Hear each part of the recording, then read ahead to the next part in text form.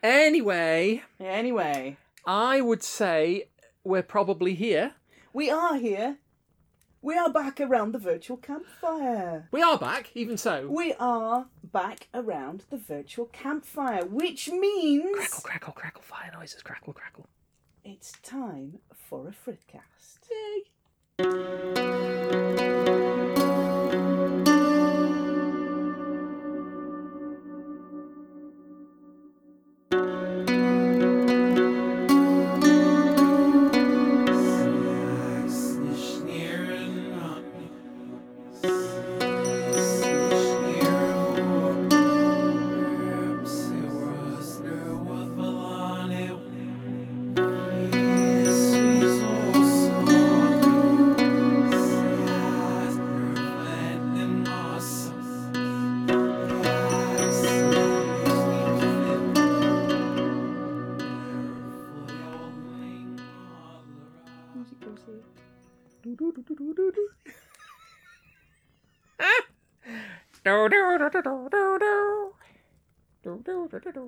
You could sing. You could do the music, couldn't you, kitten? You could go meow meow meow meow meow meow meow meow meow meow meow meow meow meow. It's like the cat's duet, only with only one cat. Oh wait, I remember that one.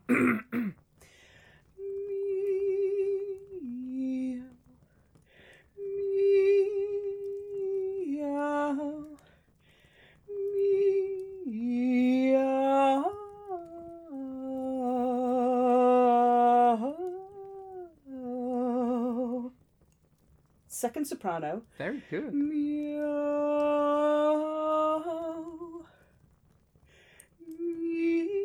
Meow. And so on. Wow. See, I wouldn't have known it. I know there's a... There is a piece of opera called The Cat's Duet. I know there's a piece that's got Duet for two cats. Two women shouting meow at each other. That was as far as my cultural knowledge of operatic felinity extended, I'm afraid. And assuming we're not counting Cats as an opera, it being a musical. It'd be, yes. I believe. Well, there is a lack of tragic death in Cats, so I'm counting it as a opera, as a musical. As a musical rather than an opera. Yeah. Yes. Every opera ends in tragic death, I assume? I don't know. I always perceived it did. I know Tosca ends with tragic death. Spoiler, by the way. Yeah, spoiler alert, everybody dies. It seems like, musical Hamlet, really. Yeah, because I remember... Everybody's very happy about the fact that they're all dying. I remember Tosca ends with the titular character jumping off a castle parapet and then bouncing back into view slightly and then disappearing again. Really? Well, there was I forget, I'm sure there's been more than one, but I remember reading about a performance where they'd put like a sort of a trampoline crash mat thing for her to land on. Only it was a bit too bouncy. So you actually saw her sort of bounce up back into view and then disappear again. Yeah, okay. But, I claim no great expertise on opera, or indeed Shakespeare. Okay. We still need to do an episode where we're going to talk about Wagner and the Valkyries, which is really hard to say. Wagner and the Valkyries. Totally sober and I've had caffeine. Wagner and the Valkyries. Sounds in itself like a fairly good name for a band, though. Yeah. Lovely listeners. Welcome around the virtual campfire. Crackle, crackle, fire noises. Crackle, crackle, fire noises. Welcome to Frithcast number 60. 60! 60! Yep. It's the big 6-0! It is. We've got to do something special. We need a cake. We always need cake. That's true. We need a bigger cake. I am all down with this plan. Oh! Listeners, if you'll excuse us for a few minutes, we're going to go and eat large amounts of cake, and we'll come back shortly. Bye! Bye! Okay, we're back. Okay. That was good cake. Oh, yeah. Yeah. Okay. So now we're quite happily full of cake. We have coffee by the virtual campfire. It's amazing what you can do with editing. It is! I'm going to edit cake into every day. It's great. Oh, yeah. So now we have coffee. Okay. We're sat round the virtual campfire with you lovely listeners. We've made due observation of the fact that it's our 60th episode. 60th episode? You've been listening to this for 60 random mad episodes. We should do like a special episode. We could take the cheap option and just do a clip show. We could. I mean, we do that in our random reels anyway. We do. Yeah. But not usually at a coherent pattern. No.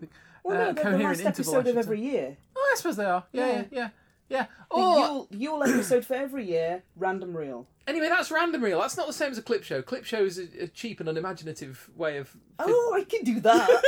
I'm cheap and unimaginative.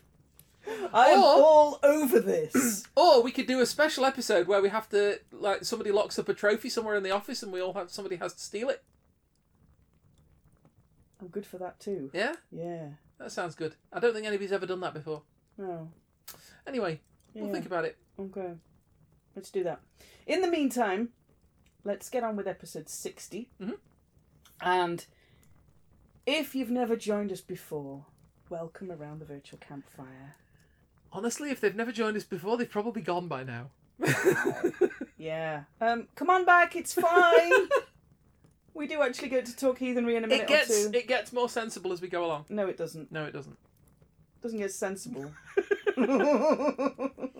Welcome to the virtual campfire and Frithcast episode 60. I'm Suzanne Martin.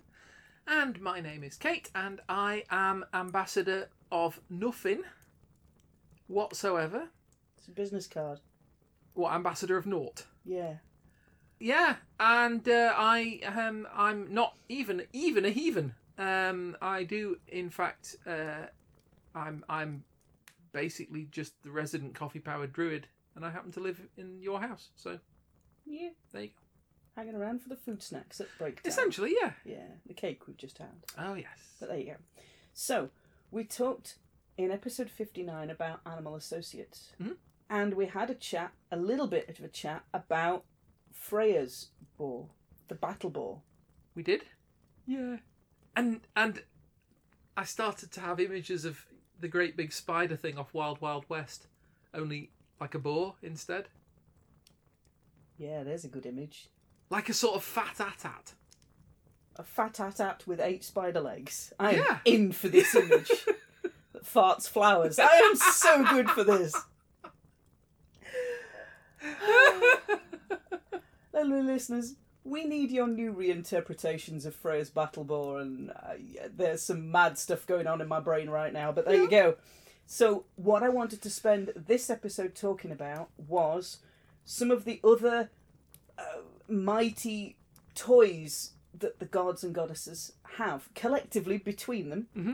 And needless to say, a lot of these are made by the dwarves. Yep.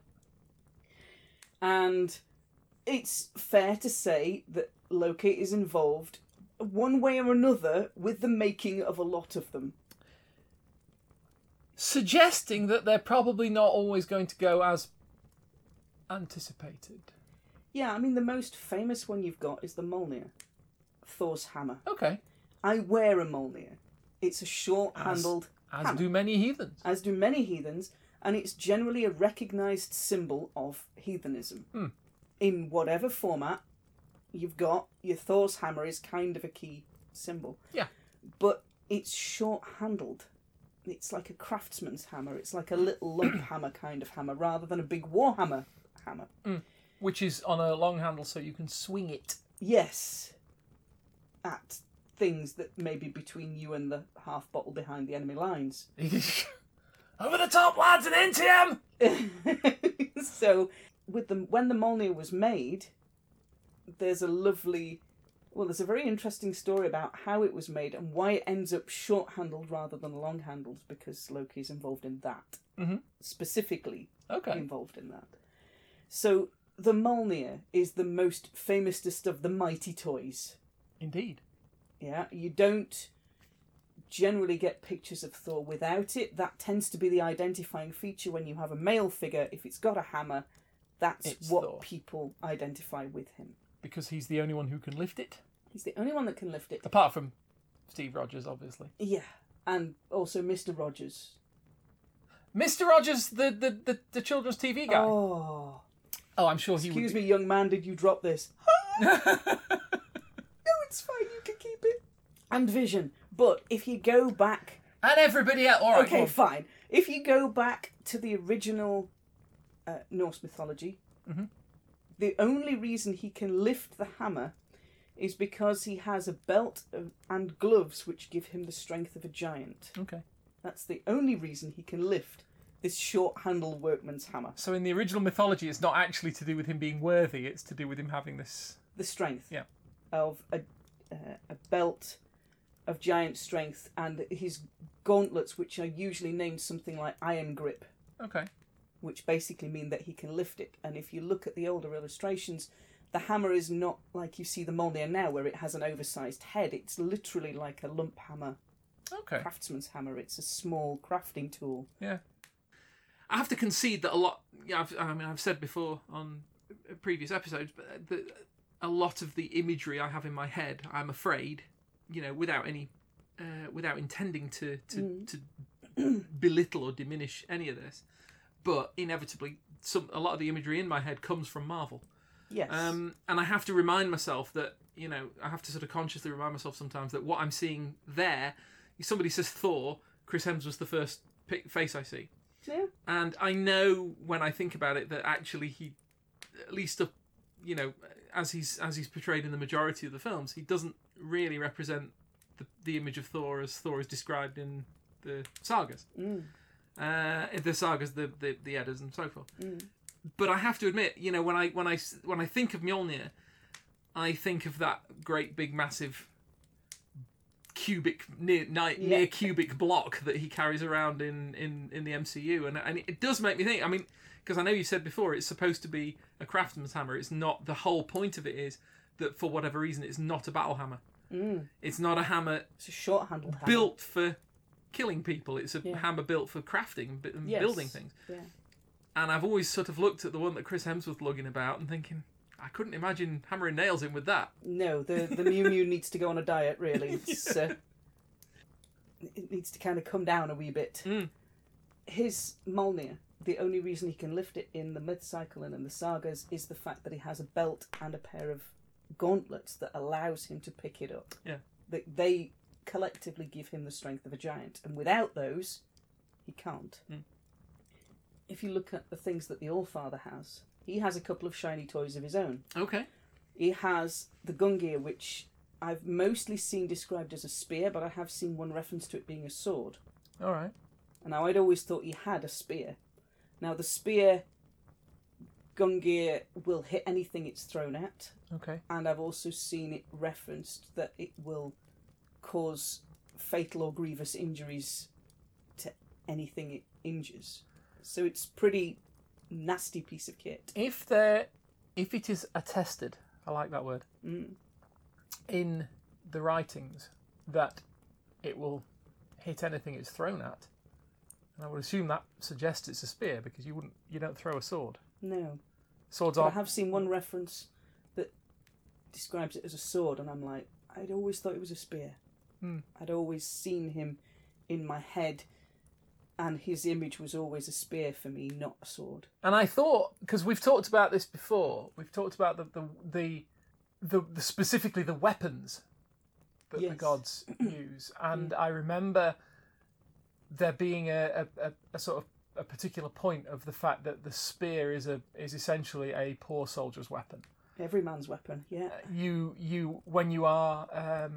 When you are part of an army that's been raised from the local community or whatever, the local society, you would have probably a spear because you would have it for hunting. Yeah. You wouldn't have a sword. A sword is going to be... You might have a hand axe and a spear. Yeah. You might have a shield. Yeah. But for a shield, you've got to learn how to use it, which means you have to take time out of your crafting or farming or hunting schedule to learn to be trained in the use of a shield. Yeah. Only if you're a fairly professional warrior. I'll say fairly professional, but you know what I mean. Only if you have time and resources to dedicate to fighting. Yeah. Would you have a sword? Yeah. Or logically now, that would be how I would look at it. So for him to have a spear has always sat a little bit strange with me. He's the king of the gods. He's the Allfather. But he doesn't have a sword. He has a spear. But he's associated as a god with the nobility with the higher levels of society, but he doesn't have their weaponry. He has the weapon of an everyman. But he's also the god who walks the roads in a ratty cloak and a floppy hat. Yeah, he does. You know, with a staff. Yeah. So he doesn't sort of he doesn't appear on Earth in all manner of thunderous glory as a rule. No, he doesn't come down with all his war gear shining in the aspect of a general, a war general, or a war leader. A duke. Yeah. Dukes. So he comes down in an old cloak and an old hat pulled down over one eye as a stranger. But he could easily have arrived as a sort of grey pilgrim. No. Sorry. You are not. So, he has a spear. He also has a ring, the Draupnir, which I've always seen not as a finger ring but as an arm ring. Okay. And that ring, it's called Draupnir the Dripper, is its English translation, which doesn't sound half as mysterious and sounds like a, snotty 8-year-old on a Tuesday afternoon. It's not as romantic to me. It's the Draupnir sounds fantastic. The Dripper just sounds like, But it's got to be said, Norse words do this. They do. You take so many Norse words are basically English words, because clearly a lot of modern English is drawn from Norse. You get a lot of it is Latin, a lot of it is Norse, a lot of it is sort of French. French. Yeah, I mean French words tend to come to us through from Latin, don't they? But you've got all these sort of the Germanic languages have come in, but you get a lot of Norse words that more or less come straight into English. I mean, like kettle. Kettle is the kettle is the Norse word for cauldron. Yeah. And we boil the kettle because this is it's what you used to heat water in. Yeah. With that possible exception, you do find that Norse words just have a certain kind of mysterious, mystic oomph to them. So this is the Dripper. The Dripper. And the Dripper is a ring which I've always taken as an arm ring, not a finger ring. Okay. And the Dripper, every 9 days, will drop 8 new rings of the same quality as the original. Presumably not with the same power as the original, because that could be... That'd be interesting. How long would it take the surface of the Earth of the Earth to be completely covered in rings? Lovely listeners around the virtual campfire, go have at it with the maths, because my maths won't maths that much. Every 9 days, each one creates 8 more rings. Yes. That's, I mean, at the very least, that's going to completely screw your economy, isn't it? Yeah, just a little bit. I mean, gold's going to become worthless overnight. Yeah. Not overnight, but within a few... You are going to be building your halls out of it, though. You're going to be having some great games of quoits, like horseshoes, with the Draupnir. Everybody's going to have so many arm rings they can't even actually move their arms. Yeah, arms like noodles. Danger noodles! Danger noodles! Okay. Moving on. So, the Draupnir, the Dripper, Odin's arm ring. Yep. You also have a few other well-known ones. You'll probably know of Freya's necklace, the Brisingamen. Yes. The amber necklace. Also, Brisingamen. Something to do with a weird stone? Yeah. I read that as like... I actually had that read to me in primary school. Yeah? Which was flipping awesome. I think... rainy Friday afternoons, my tutor would say, right, everybody pens down after break, and the last hour or so, he would read Weird Stone of the Brisingamen. Nice. I only remember it in very sketchy detail. I remember the feeling of it more than the actual story. Yeah. And I remember... I think I listened to it at one point as well. Did I have it on tape or something? Just for reference, a tape was an old recording medium. Old Earth recording medium. There was like these plastic cartridges you used to put in machines, and they would have a strip of magnetic tape that worked from one reel to another. Yeah. Various incarnations. It's all very primitive. I know. Used to wind them backwards and forwards with a biro. I did! Just to spin round to get to your favourite track. Yeah. Anyway, yes. So, Brisingamen is the necklace of Freya. Necklace of the Freya. Brisingamen, the necklace of the Brisings. Okay. Now, there is a story behind how she gets the Brisingamen. But we are a family show. I'm going to recite it because we are a family show, and the redactions would be longer than what was left of the story. Yeah, it'll be like the music they play on Radio 1. Yeah, when they beep out all the beeping where they have to keep blanking out. They just use silencers. Yeah. And it's like, after a while, there are some songs where it's like, I must have only heard one in every 3 or 4 words. Yes. I don't know what this song's about. Yeah, well, if you took all the naughty bits out of how Freya gets the Brisingamen, you would end up hearing about every 3rd word. We're not going to recite it because this is a family show, and lovely listeners, we don't know how old you are listening around the virtual campfire, and we would rather protect your delicate sensibilities. Because God's forbid you should talk about Nookie on here. It's not a good idea. And besides, the cat's here and she's too young. She's definitely too young. She's looking a bit nonplussed about now, but never mind. So, actually, she's over 18, so... She is over 18 in human years. Moving on, Frey. He of the Golden Bristles Boar. Gullenbursty. He has gifted to him what they call you might see it described as a folding ship or a collapsible ship. A collapsible ship? And this is a full-sized ship that when he is not using it, he literally folds it or collapses it and he puts it in his pocket. I want one! I know, right? It's just like, unfold it, use it, fold it back up again, put it away. Only can I have mine as an Imperial Clipper? See what I can do. We'll have to get extra big pockets. Like a spaceship? Yeah. That'd be nice. Okay. I've got a lot of use for it. I live in Derbyshire. It's like the middle of the United Kingdom. Yeah. And as far as you can get... Large bodies of water do not really exist here. We are, in fact, furthest from the sea. We are. And as far from the sea as you can get in the United Kingdom, which I appreciate from the point of view of some of our listeners won't seem very far. No. But as far as you can get from the sea in the United Kingdom, that's how far from the sea we are. Yeah. So a boat might not be brilliant unless we can fit it to a really big roller skate. Yeah. Or it has some sea around the bottom of it that's part of the package. Yeah, and we can just sail it in that sea and just move the sea with it. Yeah. Yeah. Just unfold it, at the top of our hill. Yeah. Unfold it, drop it down onto the road. Yeah.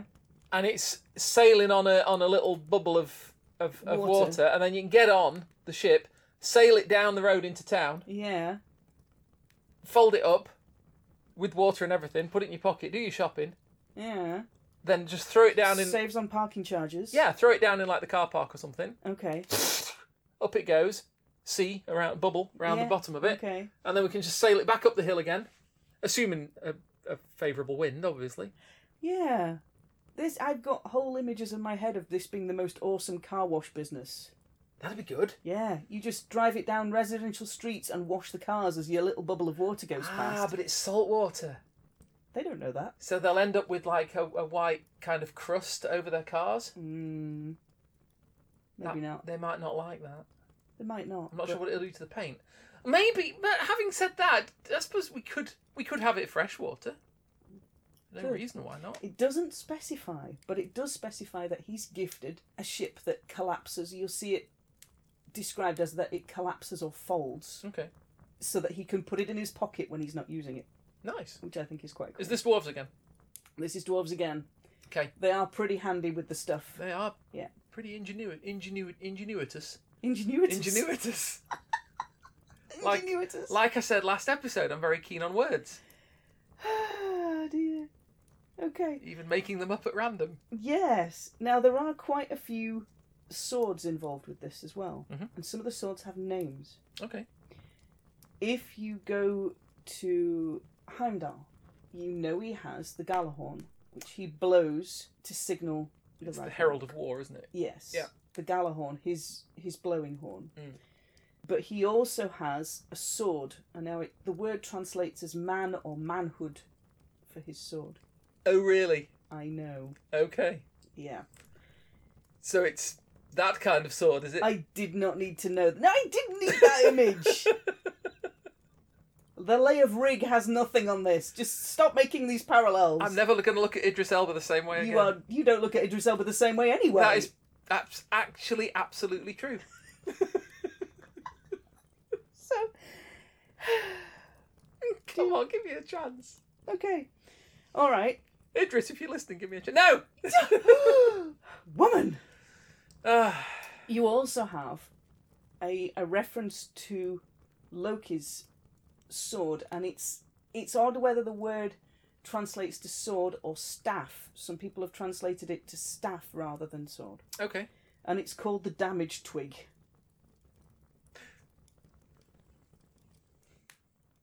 Wait. Go on then. I just want to recap. Okay.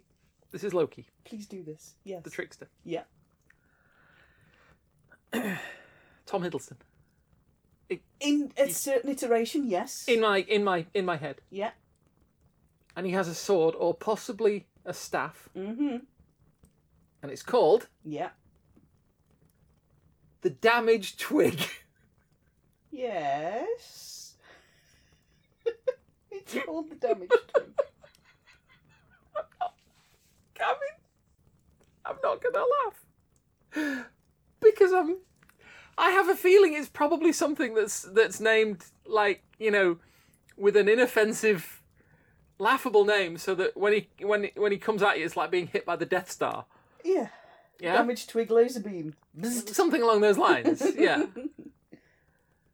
The damaged twig. But it's translated as the damaged twig. I think that is the most beautiful name for a hand-to-hand weapon, a melee weapon, I think I've ever heard.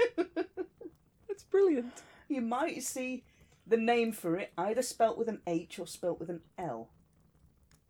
The damaged twig? No, in its name, the damaged twig translates to. Oh, I see. You might see the original name spelt with an L or with an H. Okay.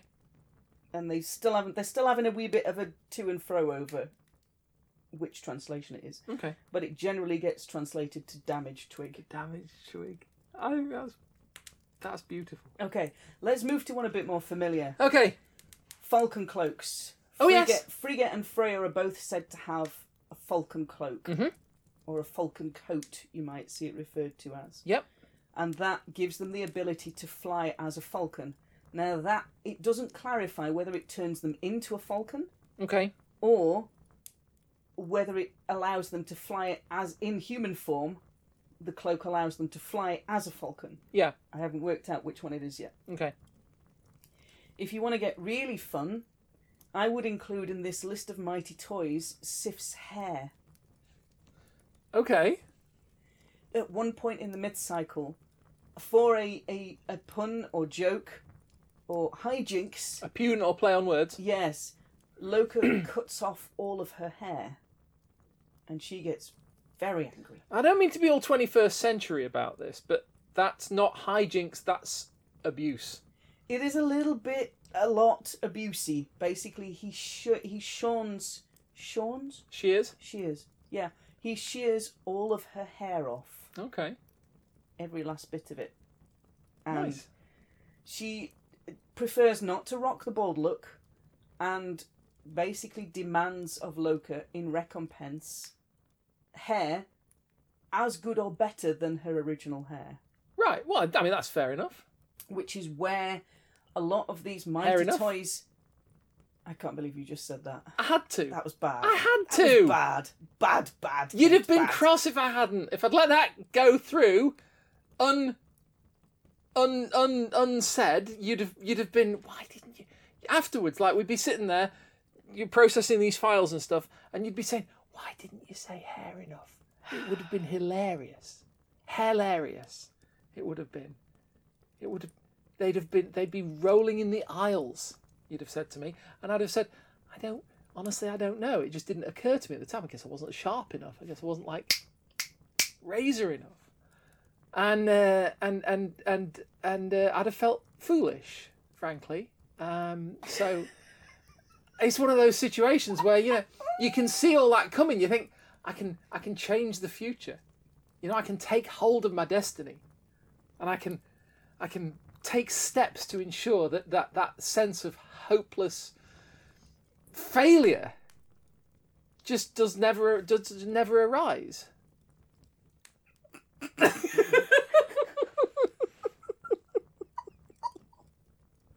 Or to put it another way, it was a weak joke, and I thought I'd give it a stab.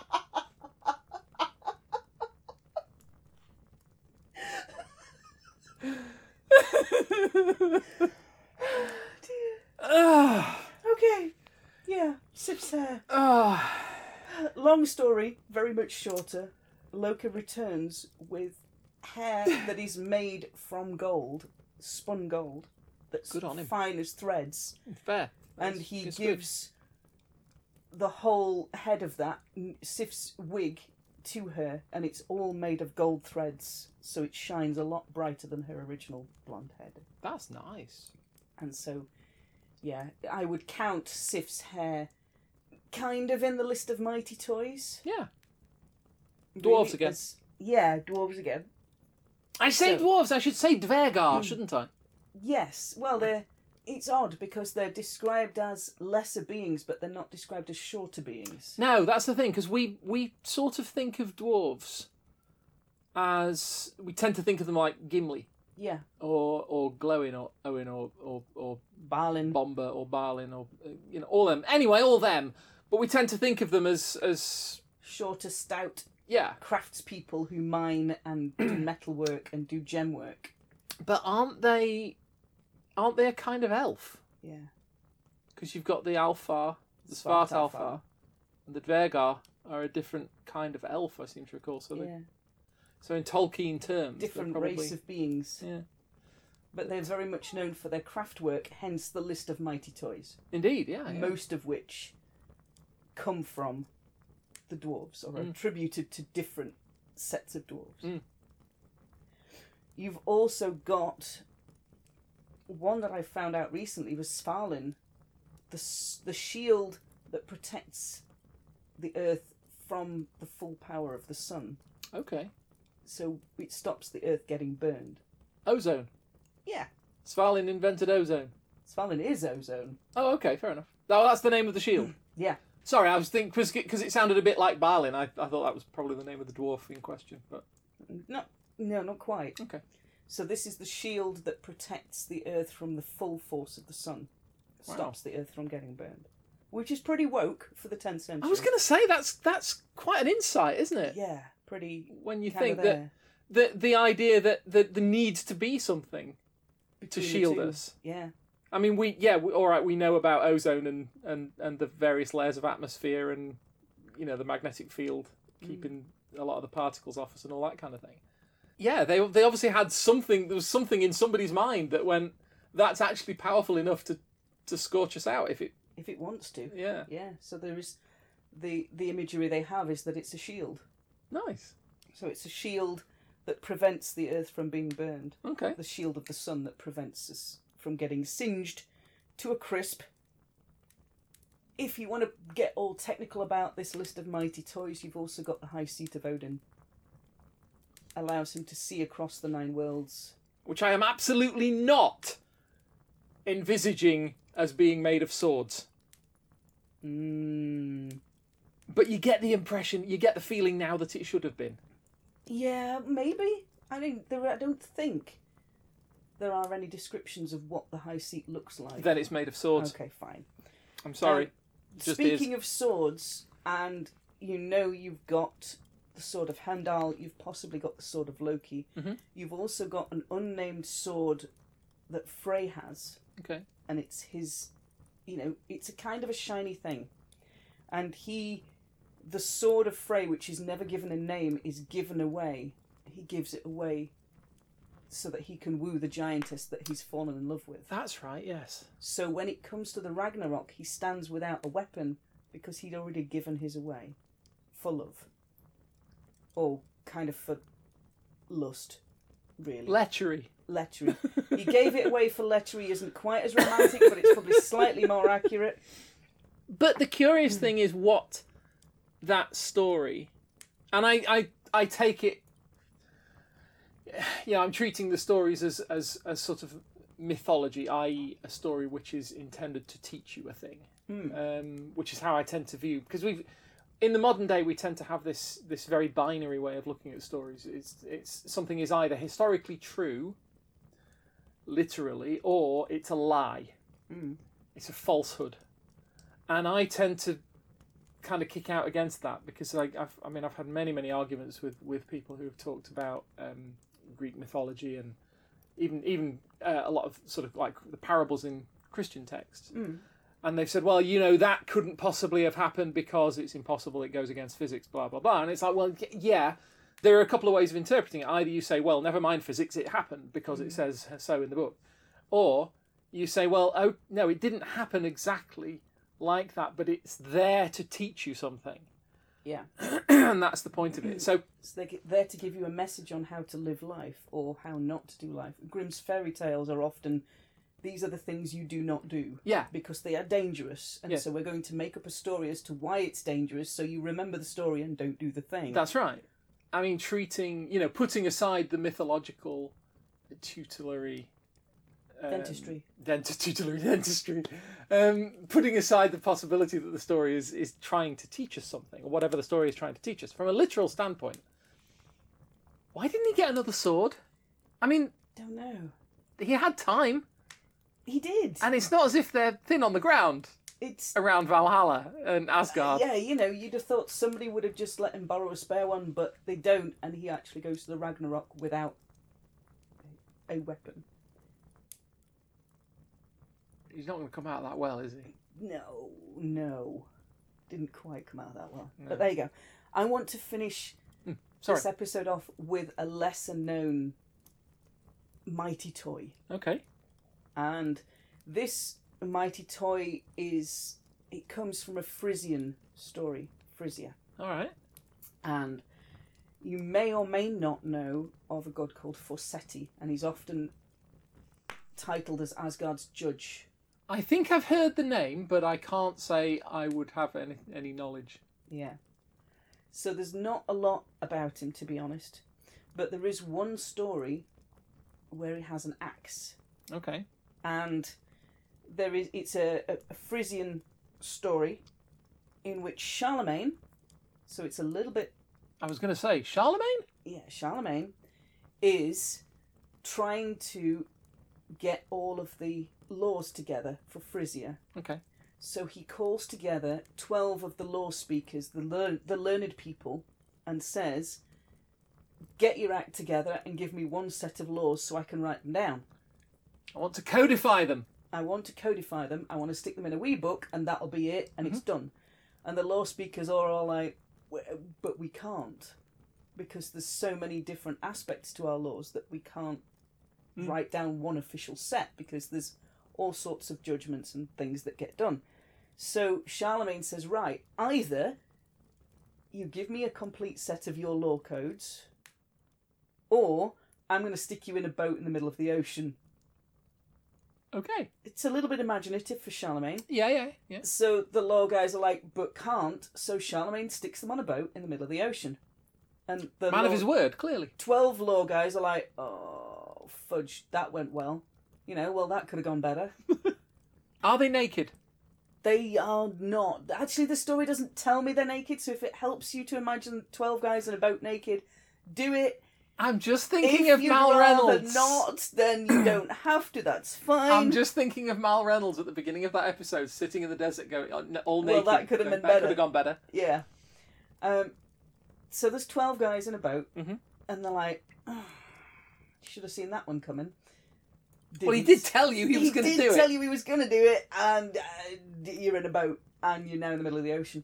So they sit there and they pray together, and they pray to their god, Forseti. Okay.